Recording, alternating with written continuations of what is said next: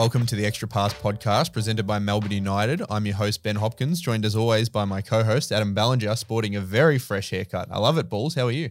Yeah, I'm good. Thanks for noticing. I was hoping you'd notice. Well, it's only hours old.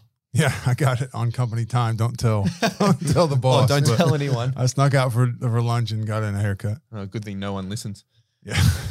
No one pays attention to what I'm doing, so it's all right. Well, people will pay attention to this episode specifically because we have a very special guest returning, our first ever guest, Balls. It's Dean Vickerman. Dean, how are you? I'm well. I'm glad you're happy to be back. Oh, it's been too long. 19 episodes. Yeah, you've been asking to come back. You want to be on 10, but we thought it was too soon. So I do 1, 20, 50, and 100. Oh, okay. 100, I can't Schedule wait me till in for 100. those Yeah. We'll get balloons. We'll probably be in a giant studio from Yeah, then. by then we'll be big way time. out of here, yeah. I will be sitting by a beach or something like that. Yeah. We'll take it out of here. Yeah, on the road. Maybe like a... Well, I've done one on the road. Do you I wanna- mean like we just go around and interview different people, like our own van and everything. I know you want to. All Balls wants to do is turn this into Hamish and Andy. Yeah. So he wants to. He wants to their turn it jobs, into the Caravan of Courage or whatever that was. Yeah, exactly. I was going to reference that, but I'll let you do it. Those were gold. I've still got some of those DVDs. Dino, amazing to have you back on after such a strong start to the season. I want to talk about obviously the round that's just been starting off in Tassie. You know, something that's always a danger game. Tassie in Tassie. Walk us through what it meant to go down there, put together a good performance, and pick up another W.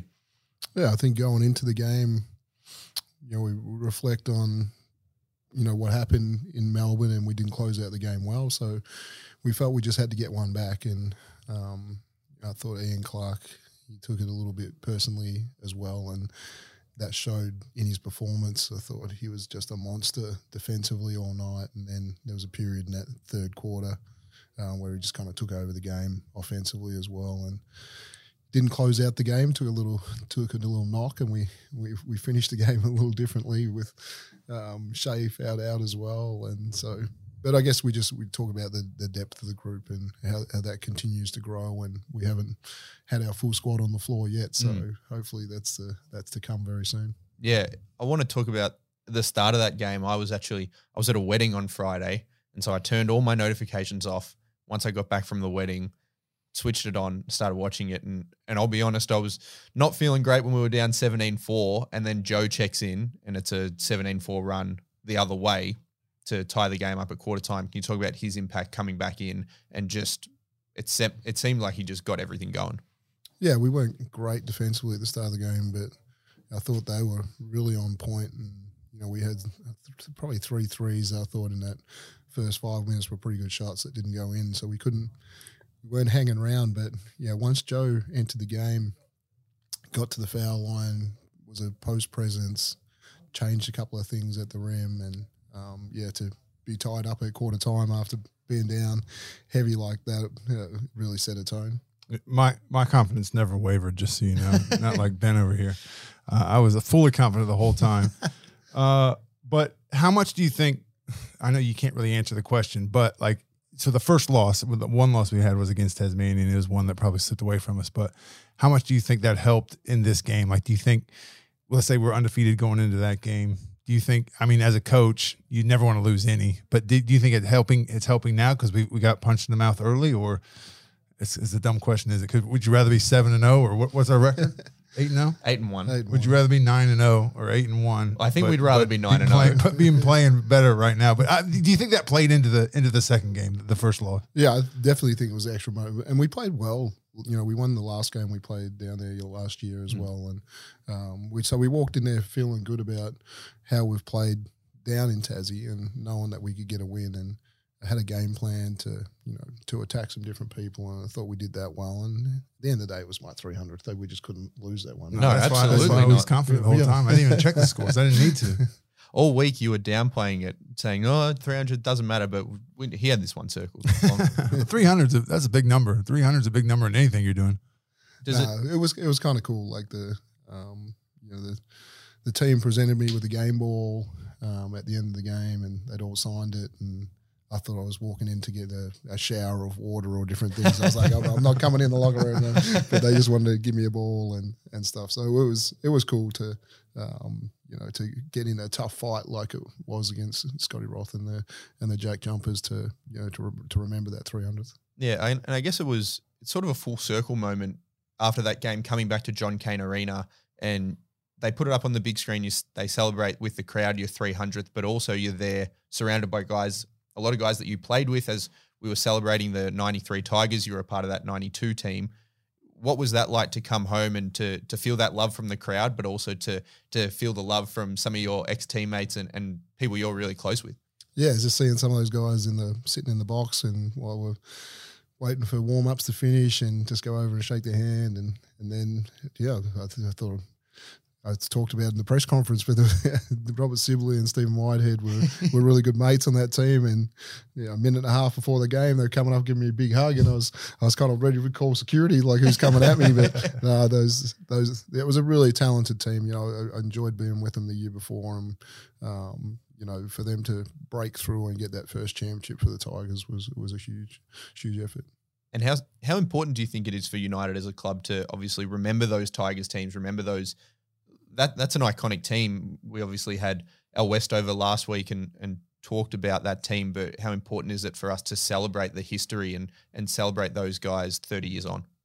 Oh, it's hugely important. When you hang those banners up there, every week, and you've got the retired jerseys, and still trying to create that connection, back to the Tigers, and I get it. If I'm Wales Westover or Lindsay or something, there's a club that you created and then it just disappears. And so, I understand there was a bitterness from some people and some fans for a while, and history's kind of lost. So I think we're doing our part right now to make sure that we keep that history alive from such a foundation club.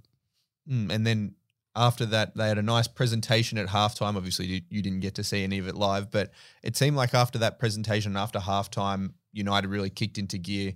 The Hawks gave it a good fight, but United obviously able to sort of push over the top and pick up, a sixth win in 16 days.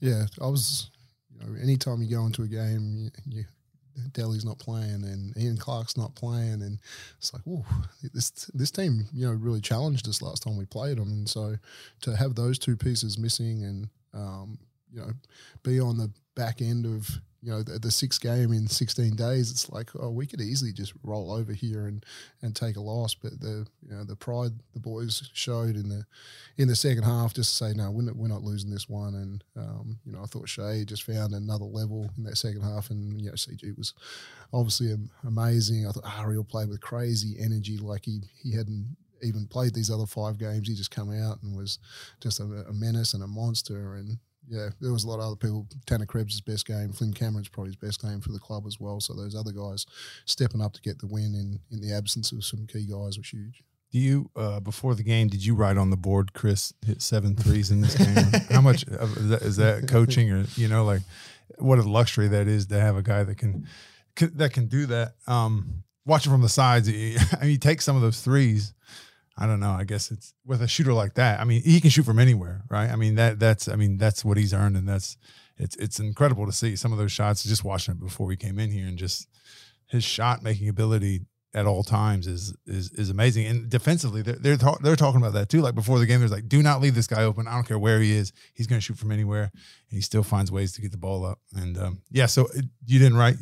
That wasn't one of your things on the board before the game. No, we did. We talked about people stepping up, and in my career with him, anytime we've had people down, or especially the respect that he has for Delhi and Ian Clark, to say, all right, I've got to do a little bit more. Those guys were, Ian got us that win in Tassie, and they took me out of the game tonight. I've just got to find a way to go ahead and hunt more threes, and we kind of continue to talk about that. It's about him hunting 10 great threes a game, and I think he shot 13 or something the other night. 7 for 13.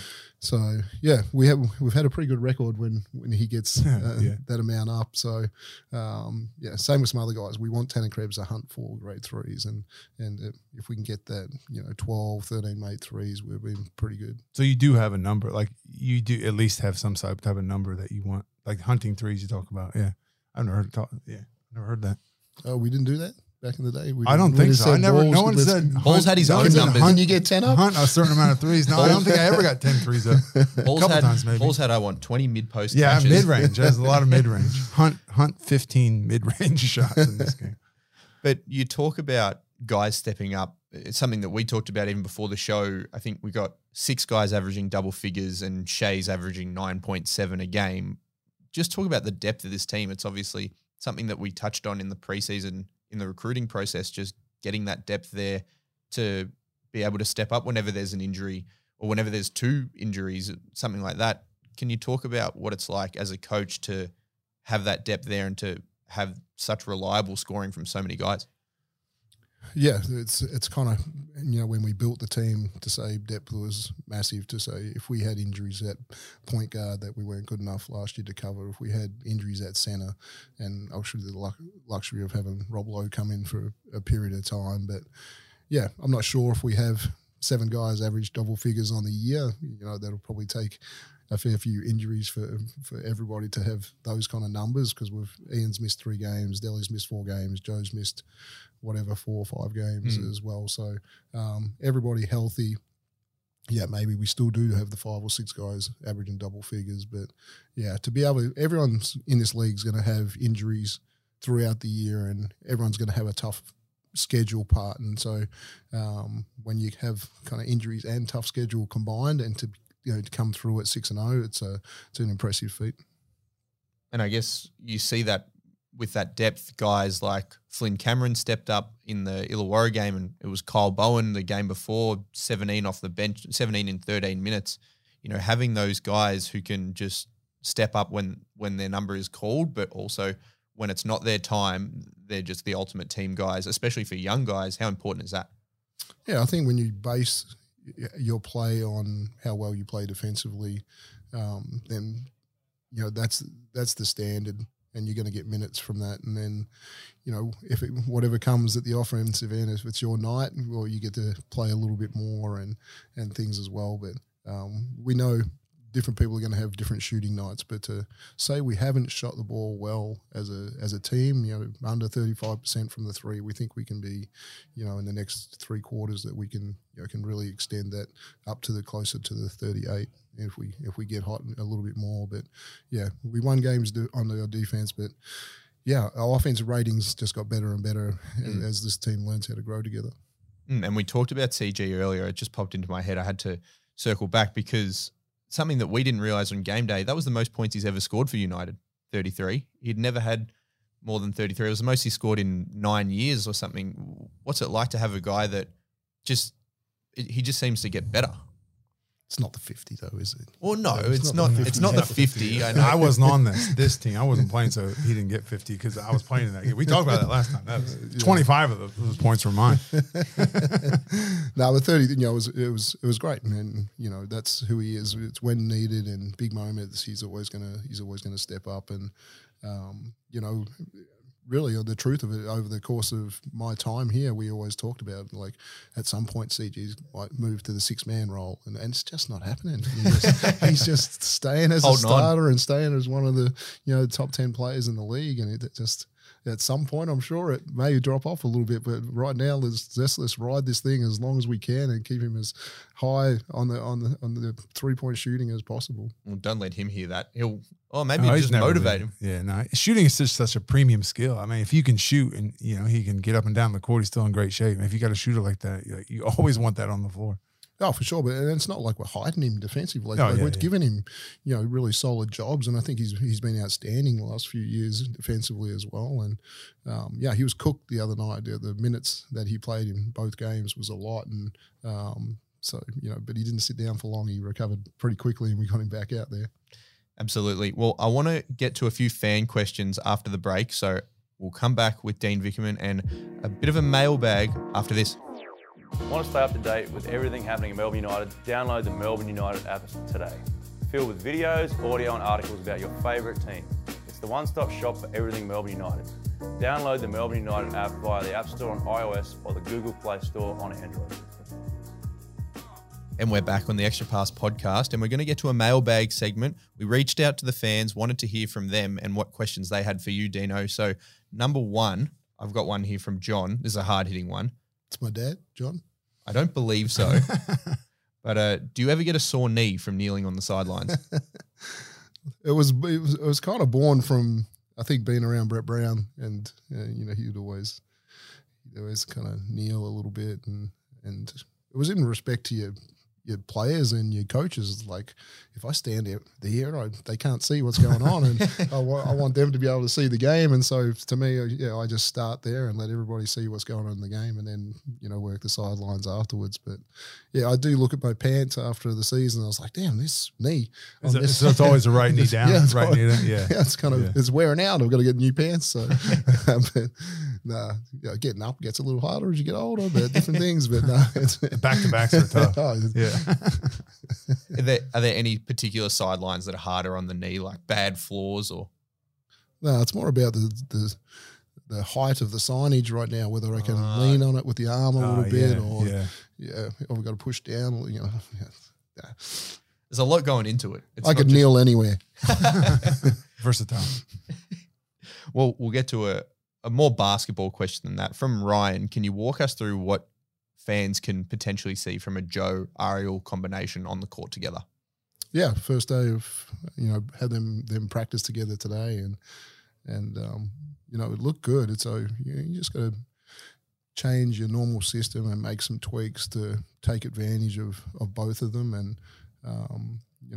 we saw Joe playing more as a 4-man today and let Ariel screen and let Joe make pass decisions and make off the dribble decisions. And conversely, we saw Ariel do that at times as well, and him making passes to Joe. So, yeah, it's just about getting our spacing right.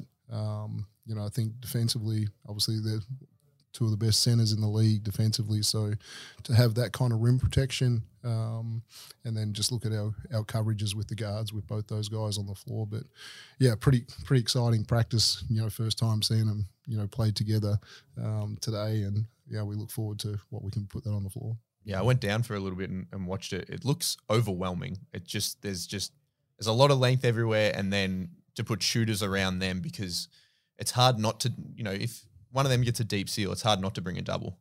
Yeah, that's what we kind of saw today, that they needed to double the post because there was always a mismatch, and that really did open things up for shooters, but also out of the on-ball that they continually had to try and tag to stop the roll to the rim, and that opened up shooting as well. So, yeah, I think the benefits are, both for the guards and for the bigs as well. We saw some good high-low dunks, and we saw some three balls as well. So, we look forward to seeing it on the floor. And especially it's something you touched on, his ability to pass out of the post. I thought he had a couple of great passes for easy buckets on the weekend.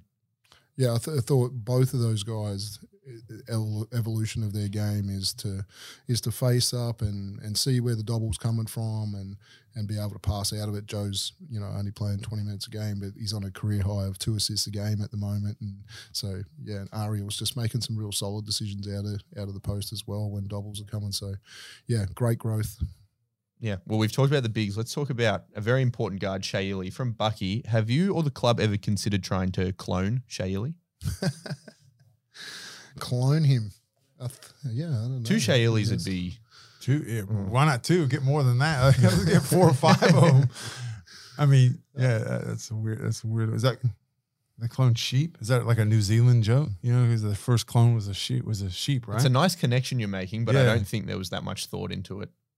Well, I don't know. I mean, maybe that's a deep, maybe I only get that because of my, because comedy runs so deep. Yeah, so knowledgeable. Yeah, I'm just so. We always mess around in road trips, and it's like, imagine if Ariel married this tennis player or Serena Williams. It was like that's how Yao Ming came about. The government put the 2 tallest people in China together and encouraged them to get married. Is that true? Yeah, that's true.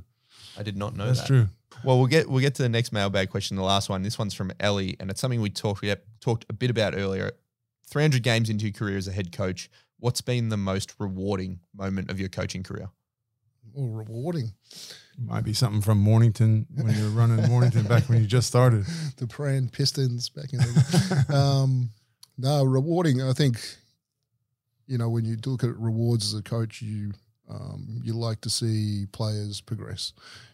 championships are always, reward for the hard work. You'd like to see coaches, progress in their career. And so I think they're the great rewards to seeing, people advance. I always talk about the Ken Airbeck way shot that he makes at, the end of the game in New Zealand to win the championship against Cairns. And I guess that's a rewarding moment to say one of my assistant coaches came up with a play when we opened the floor up to coaches to experiment, and Judd Flavel picked a play, and then key moment he said how about this play, and we run it and we score. And so I felt it was rewarding for me to give him the responsibility to to experiment, and for us to trust him and then go through with it and run a play and execute it perfectly and win a championship. So that's a pretty rewarding moment in a lot of different ways in your career.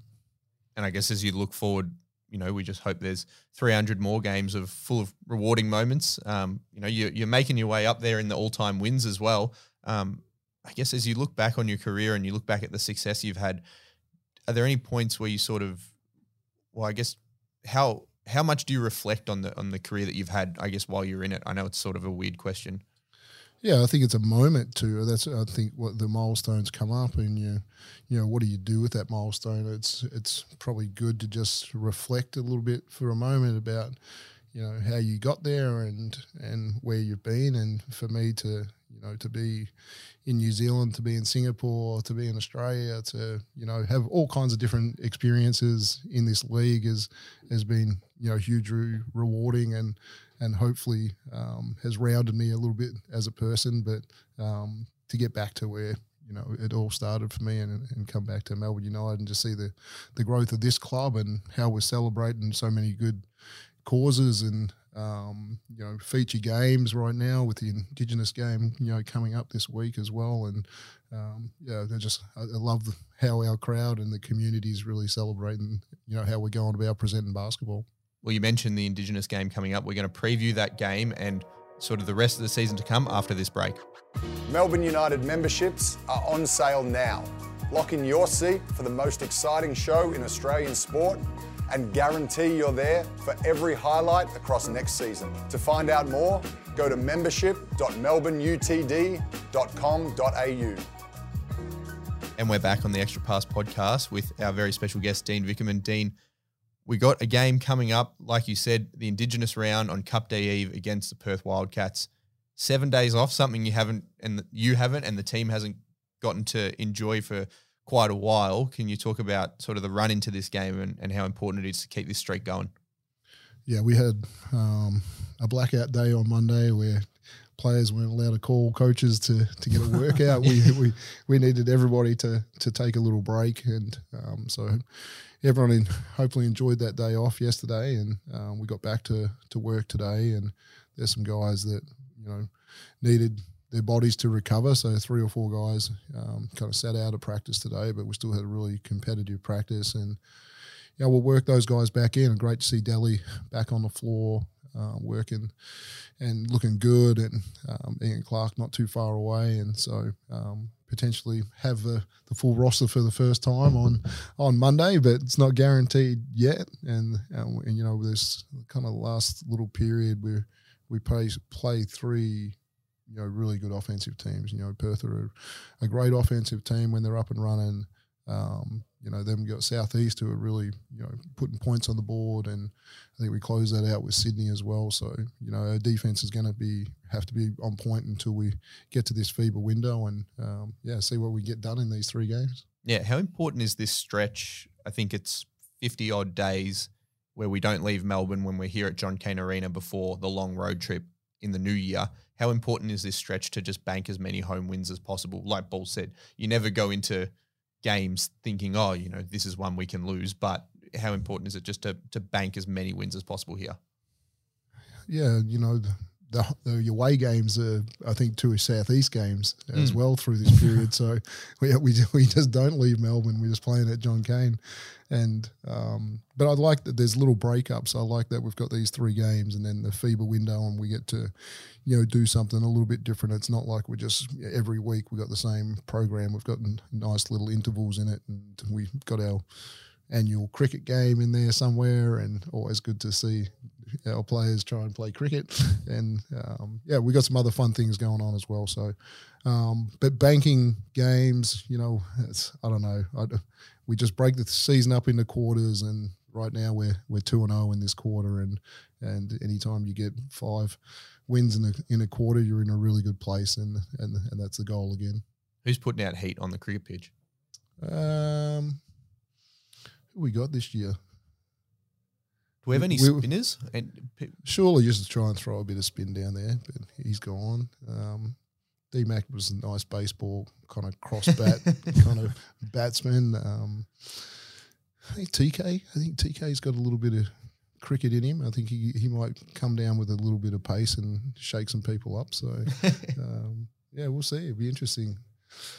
Not sure. I can't remember Joe and Ariel if they think they've played some cricket. But Ariel played. They should be able to bowl some bounces. He played hockey. Yeah, well, he should be decent with the bat if he played hockey growing up, right? He does love playing hockey. Yeah, ice hockey. And then as we look into this Indigenous round game, and you talk about Perth as a dangerous offensive team, they're also a desperate team right now. They're not where they want to be on the table. What are you expecting as they come in on Monday? Yeah, we get to see them. They got a home game against Adelaide on the Saturday, and Adelaide are playing really good basketball at the moment as well. So that was a good contest last time Adelaide went over there, but now you add DJ to that mix as well, and a little bit more chemistry with that Adelaide team, and they're a big win in New Zealand for them, and they'll go in there feeling pretty confident. So, I think there's Bryce, you can't keep him down for this long, and so at some point he's gonna get cooking, and hopefully it's not against us, but I think we've got some quality defenders that make his job really hard, and we know he may still shoot 20 shots against us, but our job is to try and keep that as the lowest percentage possible. And we've had a few games where we've done that really well, and we've had some few games where he's got the better of us. But looking forward to it. Yeah, fingers crossed we can lock him up again. That's about all I had for you, Dean. Do you have any Mornington Breakers questions? You always try to throw it in there. We could do another take a break and do another segment of this. Dean's got to get going, but thanks for coming on. That's number 20, so hopefully around 40 or 50 we'll get back on again. Yeah, he said 50 and then 100. Yeah, okay. All right, 50 and 100. All right, write that in. Thanks a lot, Dean. Appreciate it.